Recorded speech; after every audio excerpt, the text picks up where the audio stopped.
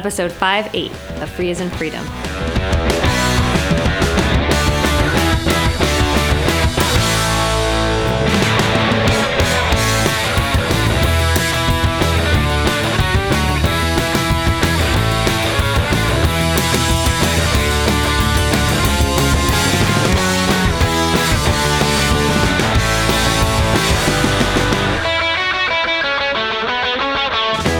Hi, I'm Karen Sandler. And I'm Bradley Kuhn.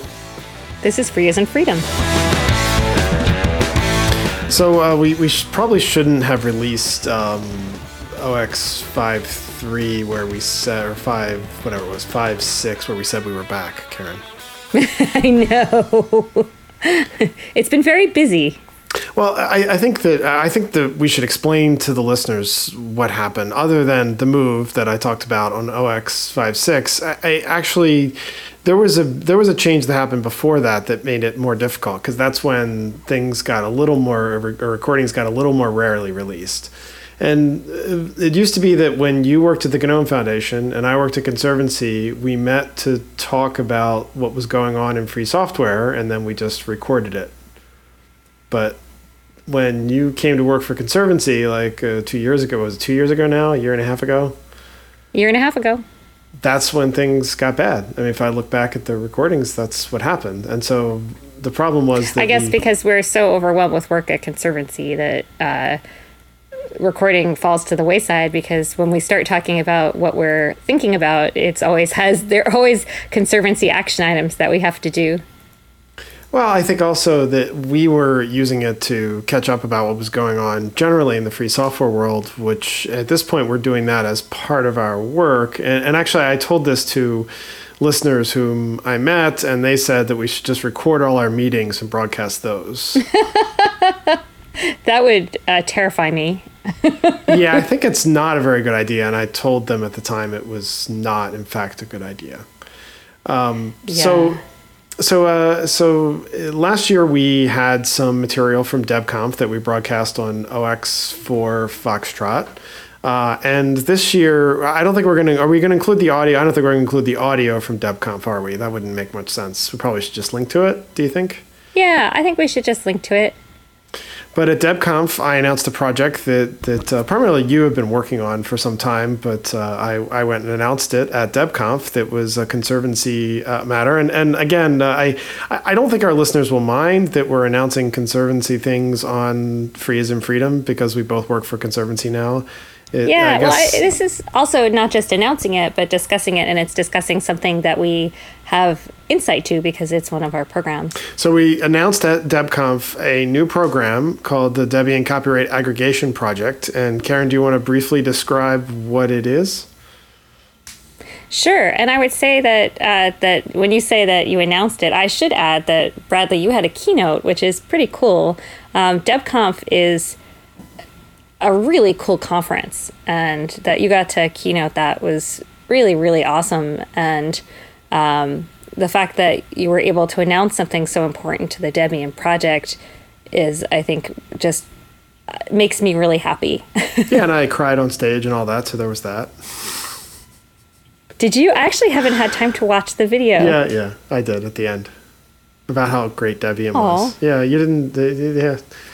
You didn't watch it? No, okay. I saw people tweeting about how nice your talk was and how emotional and how much they enjoyed it. I didn't realize that that had happened. That's really nice. I guess I should have Bradley. said spoiler alert, because now people who didn't watch it now are going to hear that. So, oh well, spoiler alert. But that's really nice. And I'm glad you told me about it. I really have to watch that. No, you don't have to watch it. You know what I talked about, so you don't have to watch it. I did, but people were really moved by how you spoke, and so I do want to see it, and I think that our listeners will feel the same way.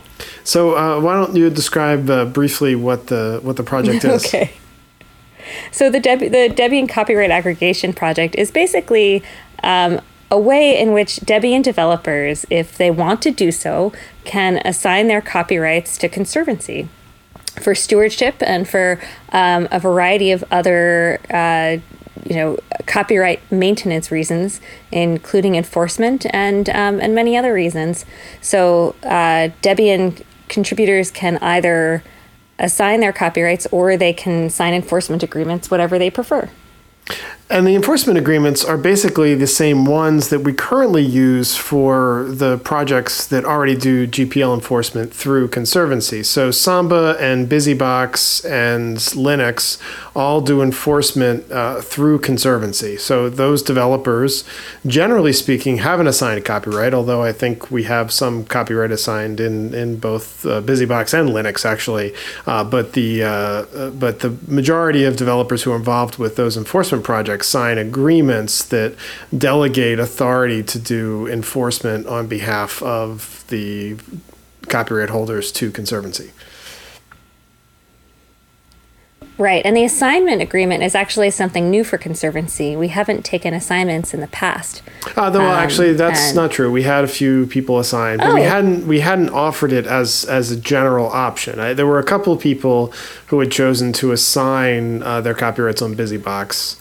You probably would remember when you think about it. I did know that. Yeah, but the general offer to accept copyright assignment is something that we generally hadn't done. We'd always said when projects join or affiliated with Conservancy that copyright assignment was an option they could have, but given how anti-copyright assignment most of the free software world is, it was generally not something that developers asked for. And in fact, it was one specific developer who bugged us to create this program because he wanted copyright assignment to Conservancy. Yeah, this is one of those programs that, and most of our programs are like this, where we form them because someone who's passionate about a project comes to us and suggests it. Yeah, I think that we've often had developers ask for certain services, and we've investigated whether or not we could do those services. And in this case, it was actually Stefano Zaccaroli, who was the Debian project leader for many years, asked if Conservancy would be willing to accept his copyrights on Debian going forward, because he doesn't want the burden of having to steward them. And in fact, this came somewhat out of the discussions of the Debian website. So I don't know if you know this, but there's a long-standing bug ticket regarding the Debian website, and it had copyright SPI at the bottom of it, Software in the Public Interest, the organization that Debian often works with in the United States, has its restricted asset fund and so forth.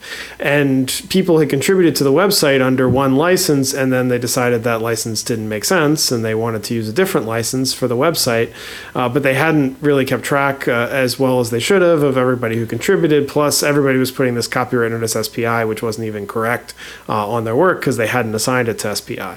And that work's still ongoing to get everybody who's contributed to the Debian website to figure out who has and make sure the relicensing happened. And I think it was that event that showed Stefano it would be better if, particularly for those who might not want to day-to-day be involved with various Debian project things after they've moved on to a different project, to be able to give their copyright to a steward. And Software in the Public Interest was obviously the obvious choice, and in fact they weren't interested nor really equipped to provide that service. So they approved Conservancy's plan to provide that service to Debian developers.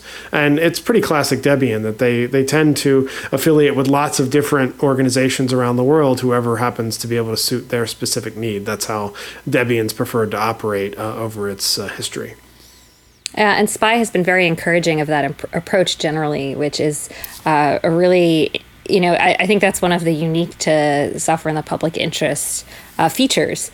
And I always like talking about different fiscal sponsors in the space because despite the fact that it seems like there are a lot of fiscal sponsors in the free software space, we all kind of do things slightly differently. So we're kind of, have an organization for each need. Like each of us is sort of different. And it's cool because it means that we can do things in partnership with one another and not be in competition. It's funny you mentioned that there are people perceive there being so many fiscal sponsors when in fact, with regard to charities, there's really only three. The FSF provides effectively fiscal sponsorship for things that are officially GNU projects, but not much else. They don't have a general program. And then there's Software in the Public Interest and Software Freedom Conservancy, and that's basically it with regard to charities. Am I missing somebody who's a charity? That's not true. There's Apache Software Foundation as a C3. And the GNOME Foundation does fiscal sponsorship too sometimes. Okay. Well, the three that really are are the premier ones, I suppose I mentioned. So, and then there's obviously a bunch of corporate-controlled trade associations that do something. And then also sometimes the EFF operates in this capacity. They were a fiscal sponsor for Tor. And Tor has its own organization, though. Well, now it does, but EFF served in the interim, and occasionally they do that too. So, it's kind of interesting.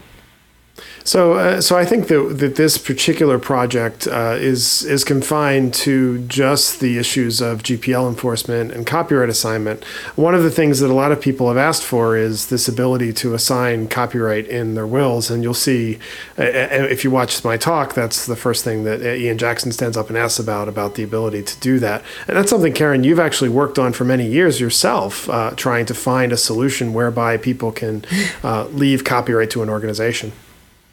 Oh my gosh, this was a problem that I started struggling with in 2006. I got, we were talking at SFLC about, how great it would be, or this need about, sort of the term gray bearded hackers came up, and someone was talking about how they theorized that we were going to see an increase in contributions as older hackers retire and and have more time on their hands to contribute to the ideological causes that they care about. And we started talking about this, and then in the context of relicensings that you and I have done together, Bradley, and that I think we've both seen the situation where you were in a relicensing situation, but the one or two of the contributors had died. And, I'll never forget talking to a surviving spouse and having to explain what software freedom was and why this person's spouse cared so deeply. Because the surviving spouse said, well, this contribution was surely done for money. My spouse wanted to provide for his family. And, I'm not just going to relicense it for no money. And sort of walking through that painful process, which we knew were not what the person who died wanted. And so it's quite difficult, it was a quite difficult situation. And seeing that happen over and over again, it made sense to look into whether or not you could bequeath whether you could bequeath copyrights or not. And so I plunged into it extremely optimistically, thinking that this was going to be such a simple thing. And all I needed to do was some preliminary research, and I would get a trust and estates lawyer to sign off on it, and we would have the magic language, and we'd recommend it to developers, and we'd be good to go. But what I found instead is that actually it's quite complicated, that wills work differently from jurisdiction to jurisdiction, and worse still, in many jurisdictions, if you were to try to bequeath copyright. So you can assign a copyright today in every jurisdiction I'm aware of without any repercussions or problems. But if you were to try to bequeath it, then often the will, if it has to go through the court process, which is called probate, then it turns out that there could be taxes levied, and it could be quite complicated. You could need to hire an independent assessor. There could be all of these procedures, and the worst thing would be that if the copyrights were bequeathed, the estate could be taxed. So the surviving heirs could actually receive less money if they were receiving anything at all, or have to pay even to make sure that the copyrights passed appropriately to the other organization. And that's simply not the kind of structure that we would want to put in place, because we don't want there to be any, if we're recommending that people bequeath their copyrights, we don't want any sort of hidden taxes or hidden problems systems. So that began this very long process of trying to research how to do these things well.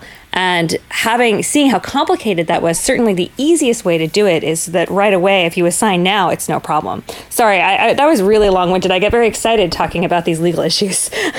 Well, I think the thing that we should point out before going any further into those details is that we don't have a solution currently for it. It's the first thing I got asked about at DebConf from various other people about these sorts of things, and understood that there basically is a lot of desire for it, but it's not as easy as people think. And I think everybody sort of had this sense that I'll just ask my estate lawyer and get it solved. And everybody who said that, including Ian Jackson, who said it at DebConf, has not come back with a solution because I don't think there is one that's easy. So we actually delayed. I'm not surprised. I do have an idea of how to do this now, which I think is going to work. Yeah.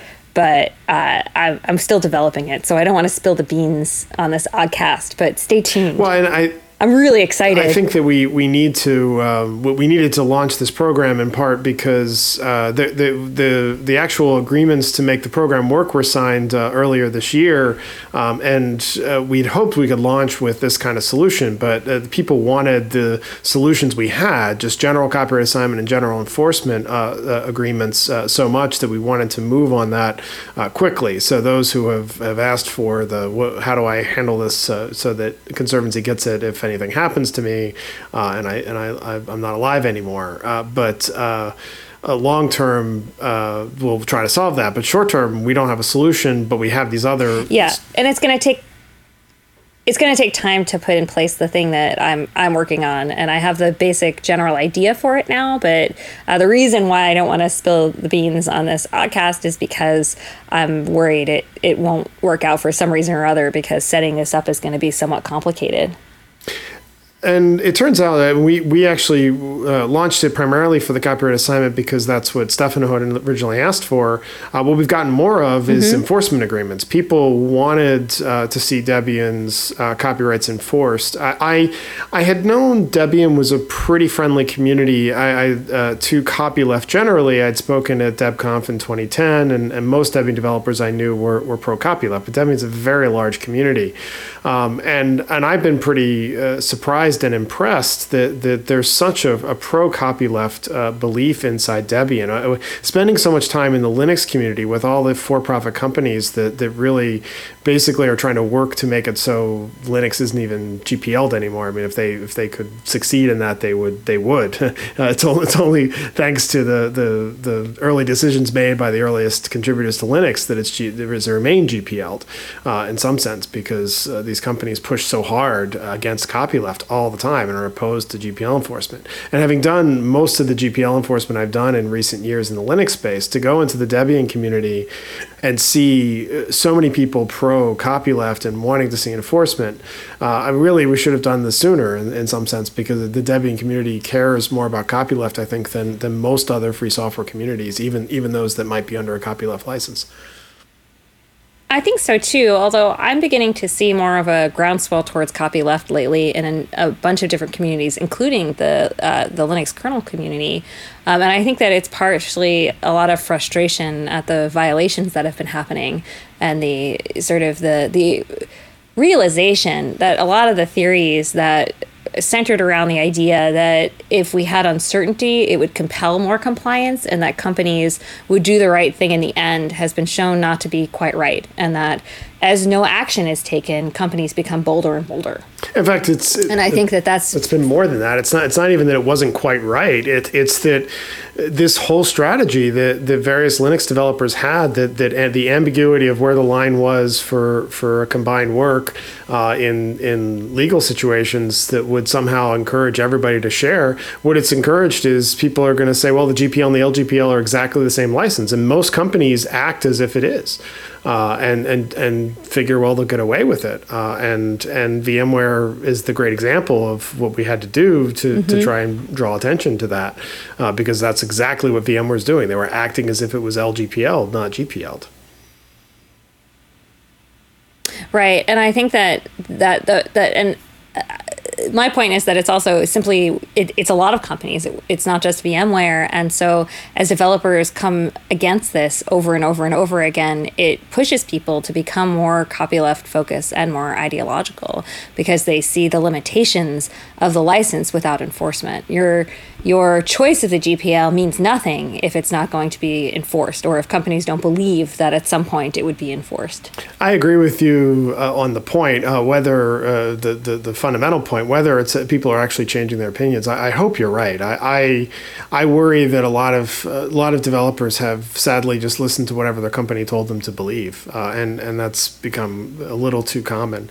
I think developers. I think that was totally true, and I think that that's been changing, not for everyone, but for a lot of people. And admittedly, now that I have been more publicly identified as being, a part of enforcement and being at Conservancy and being a part of all of this, it means that people are more aggressive about telling me what they think when they're supportive of this, position.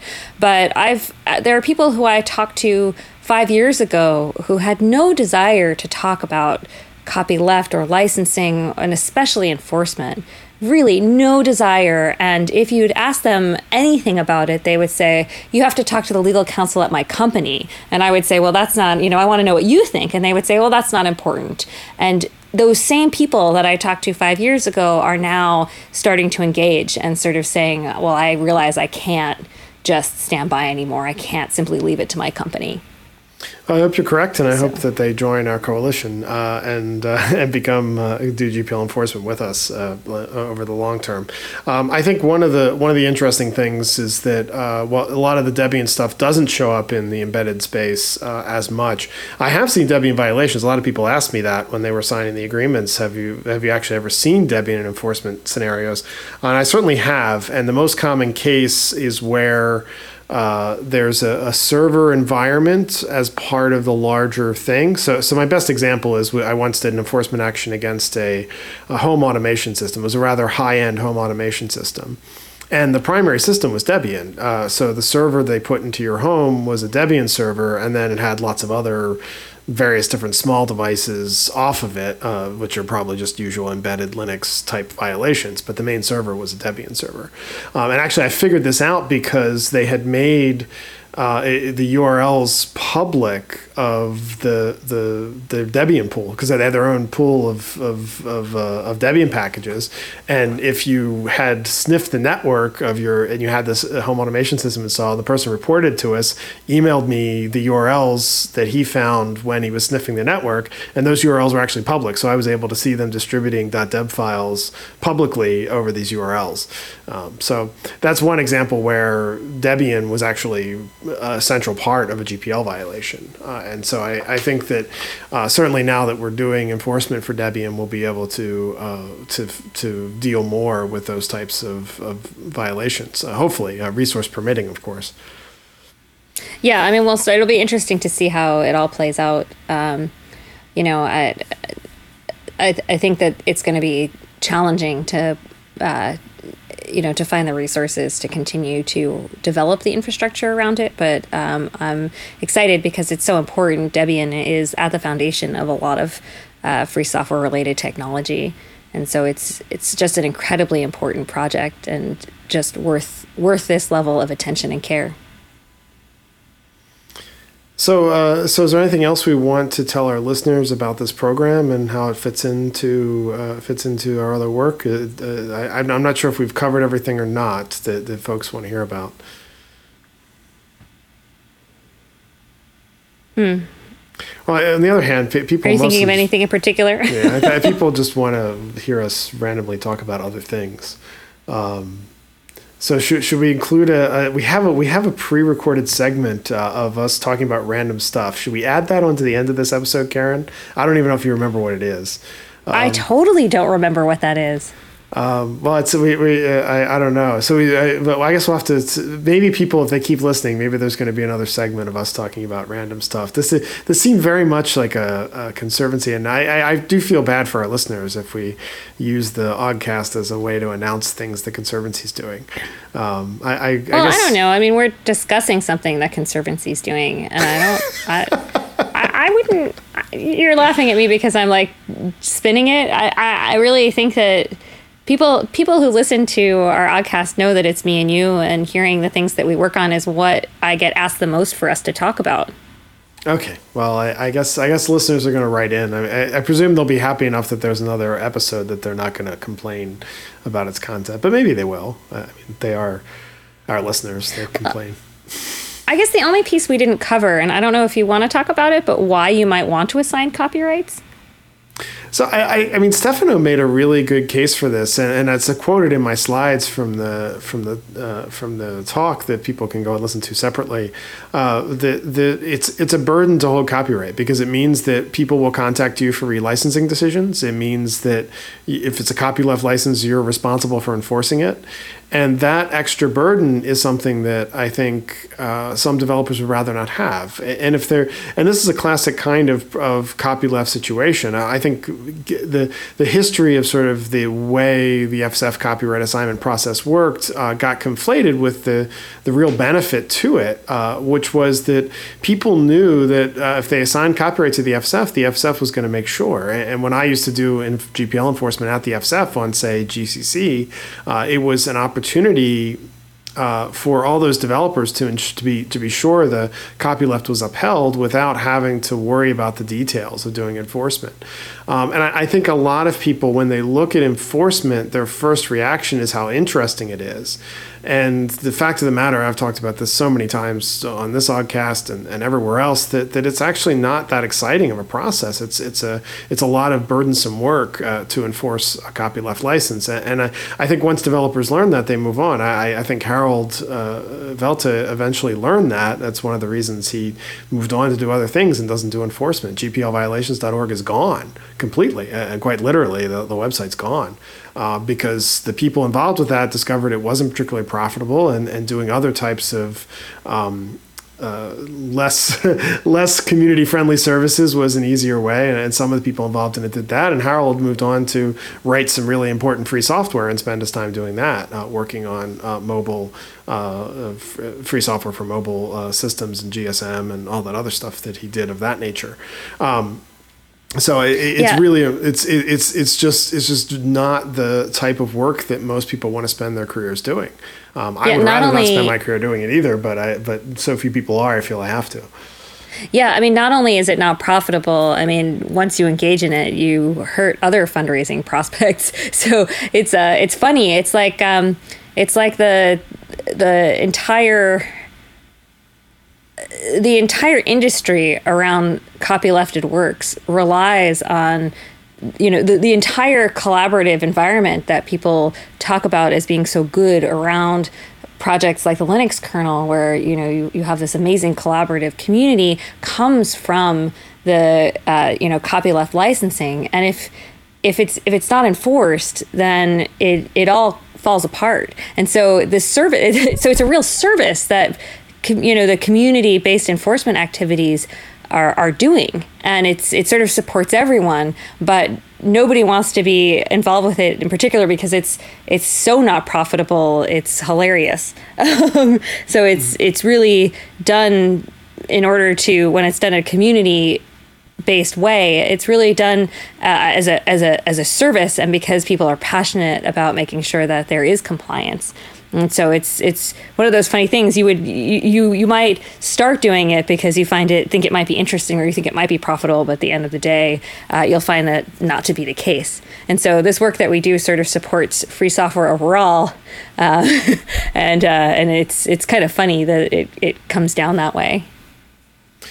So you asked if there's any other things, the benefits of copyright assignment. I think that Stefano really put it best about it's both a burden and a privilege to hold copyright. And if you want to let go of the burdens, you can also let go of the privilege too, and just let somebody else take care of it.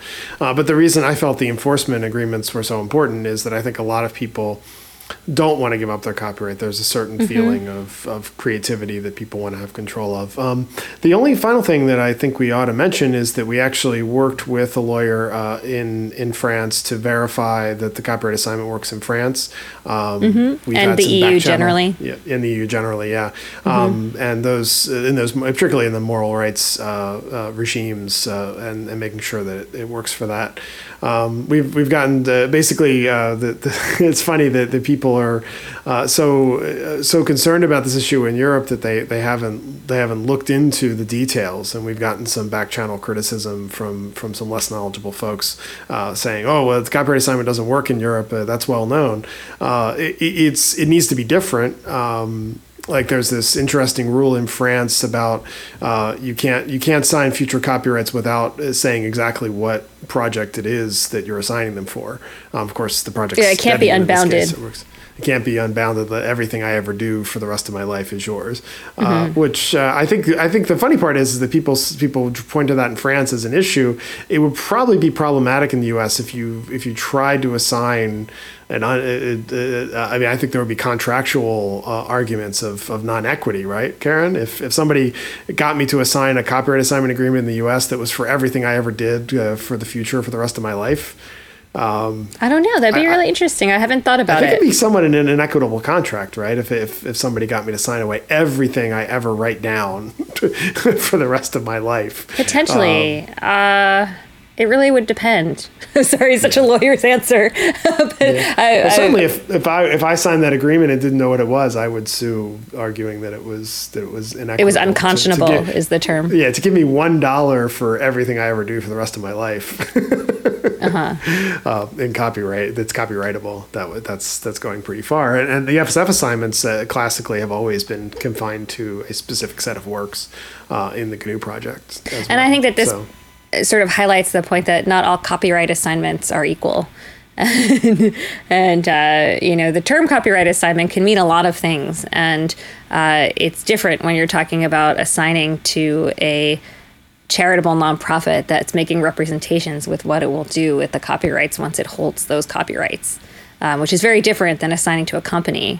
And in a project like Debian, where the copyrights are still held by multiple parties, it really makes a very different situation than one where a for-profit company is insisting on holding all copyrights in a single project.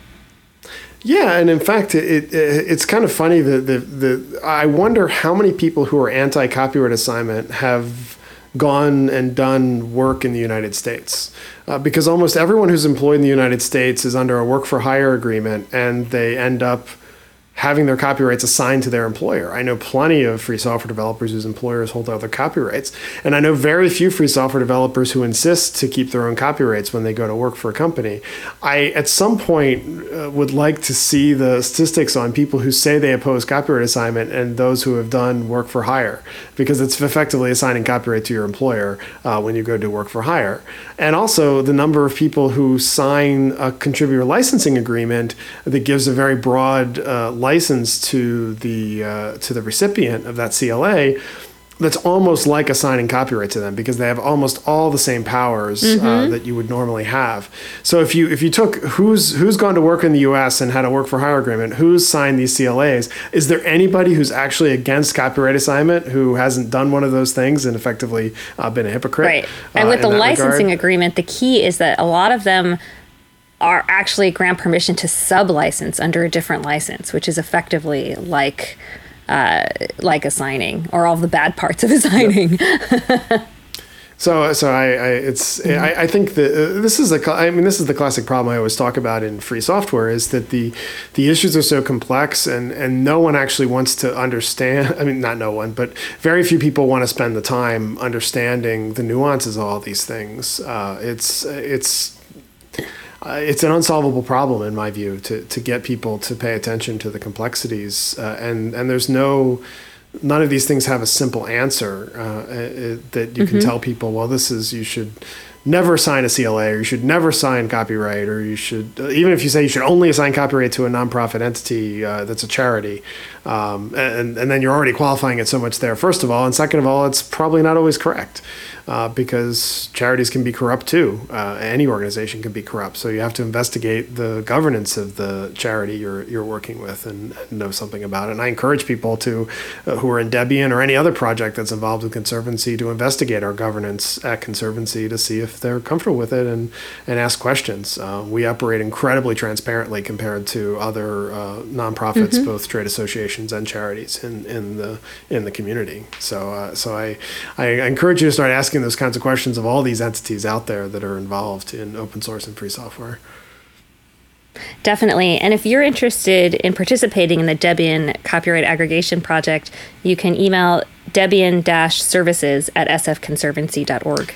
And there's a bit of a backlog in answering that email address already because we've had such an overwhelming interest, but we should be able to get answers to you quickly and get you signed up if you want to be signed up to any of the programs that we're offering for Debian. One final thing we should mention, Karen, is the Debian agreement also has an offer to Debian on a monthly basis to help with various different things. So we should probably talk about that for a little bit before we wrap up. Okay. So do you want to explain how that works? Honestly, I'd have to look at the agreement again. So how it works is... That's funny because I wrote the agreement, but... So how it works is we give Debian a number of hours, 4 hours per month of basic licensing and other types of policy advice. So if Debian has questions about licensing or other types of issues, they can contact Conservancy through the Debian project leader. It has to go through the DPL. We decided we needed to create a gatekeeper. As I said in my keynote, it's not like we're going to get on Debian Legal and start answering every thread. But if people want to channel questions through the DPL that need the expertise that Conservancy has, we're willing to share our policy and other types of expertise with the Debian project at a maximum of 4 hours per month, and then we actually have a fee beyond the 4 hours per month. But they can always just wait until the next month and finish asking their question and get another 4 hours.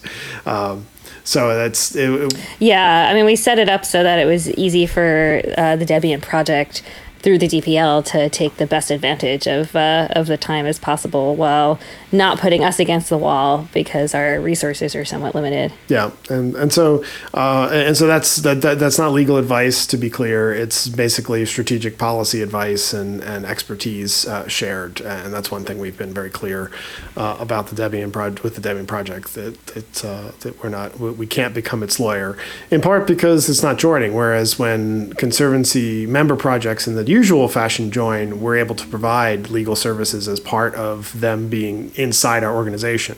So our lawyers are their lawyers, and our general counsel is their general counsel, and so forth. With Debian, that's not the case because they haven't joined in the usual way that a member project joins. They've joined... right, because Debian is affiliated with SPI and a number of other organizations. Yeah. So it works out quite differently. And we don't usually get these kinds of other relationships with projects, but because this was so special in particular, it made a lot of sense to do it. So yeah, so it's not legal services that we're providing, but now I'm having the agreement in front of me, consulting and advisory services or engineering services relating to compliance. Mm-hmm. So that's basically it. There was an article in LWN that Nate Willis wrote about the new program. You can read that as well. And if folks want to know more, they can watch Conservancy's website. And if you're happy about what we're doing at Conservancy with these kind of programs, you can become a supporter at sfconservancy.org/supporter and support. It makes a huge difference to us if you do.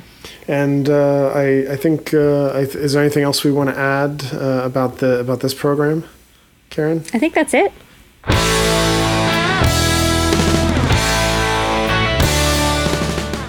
Anyway, I think we went on long enough that we should not include that off-topic stuff this time. We should wait and save it. Okay, and I look forward to refreshing my memory as to what that is. So yeah, so next time we have a short show, we'll have an off-topic segment that we can throw in at any time. It's old now. We recorded in October, so it's getting older all the time. October 2014. So, okay. But that's okay. We can hold. That's what we planned on anyway, to hold it until there was a show that was a little bit short. Which this one is now not. Right. Well, thanks for listening. This episode of Free as in Freedom is produced by Mike Tarantino, filling in for Dan Lynch of podfactory.org. Theme music is by Mike Tarantino, and thanks to Charlie Paxton on drums. If you want, I said that. I thought you went before.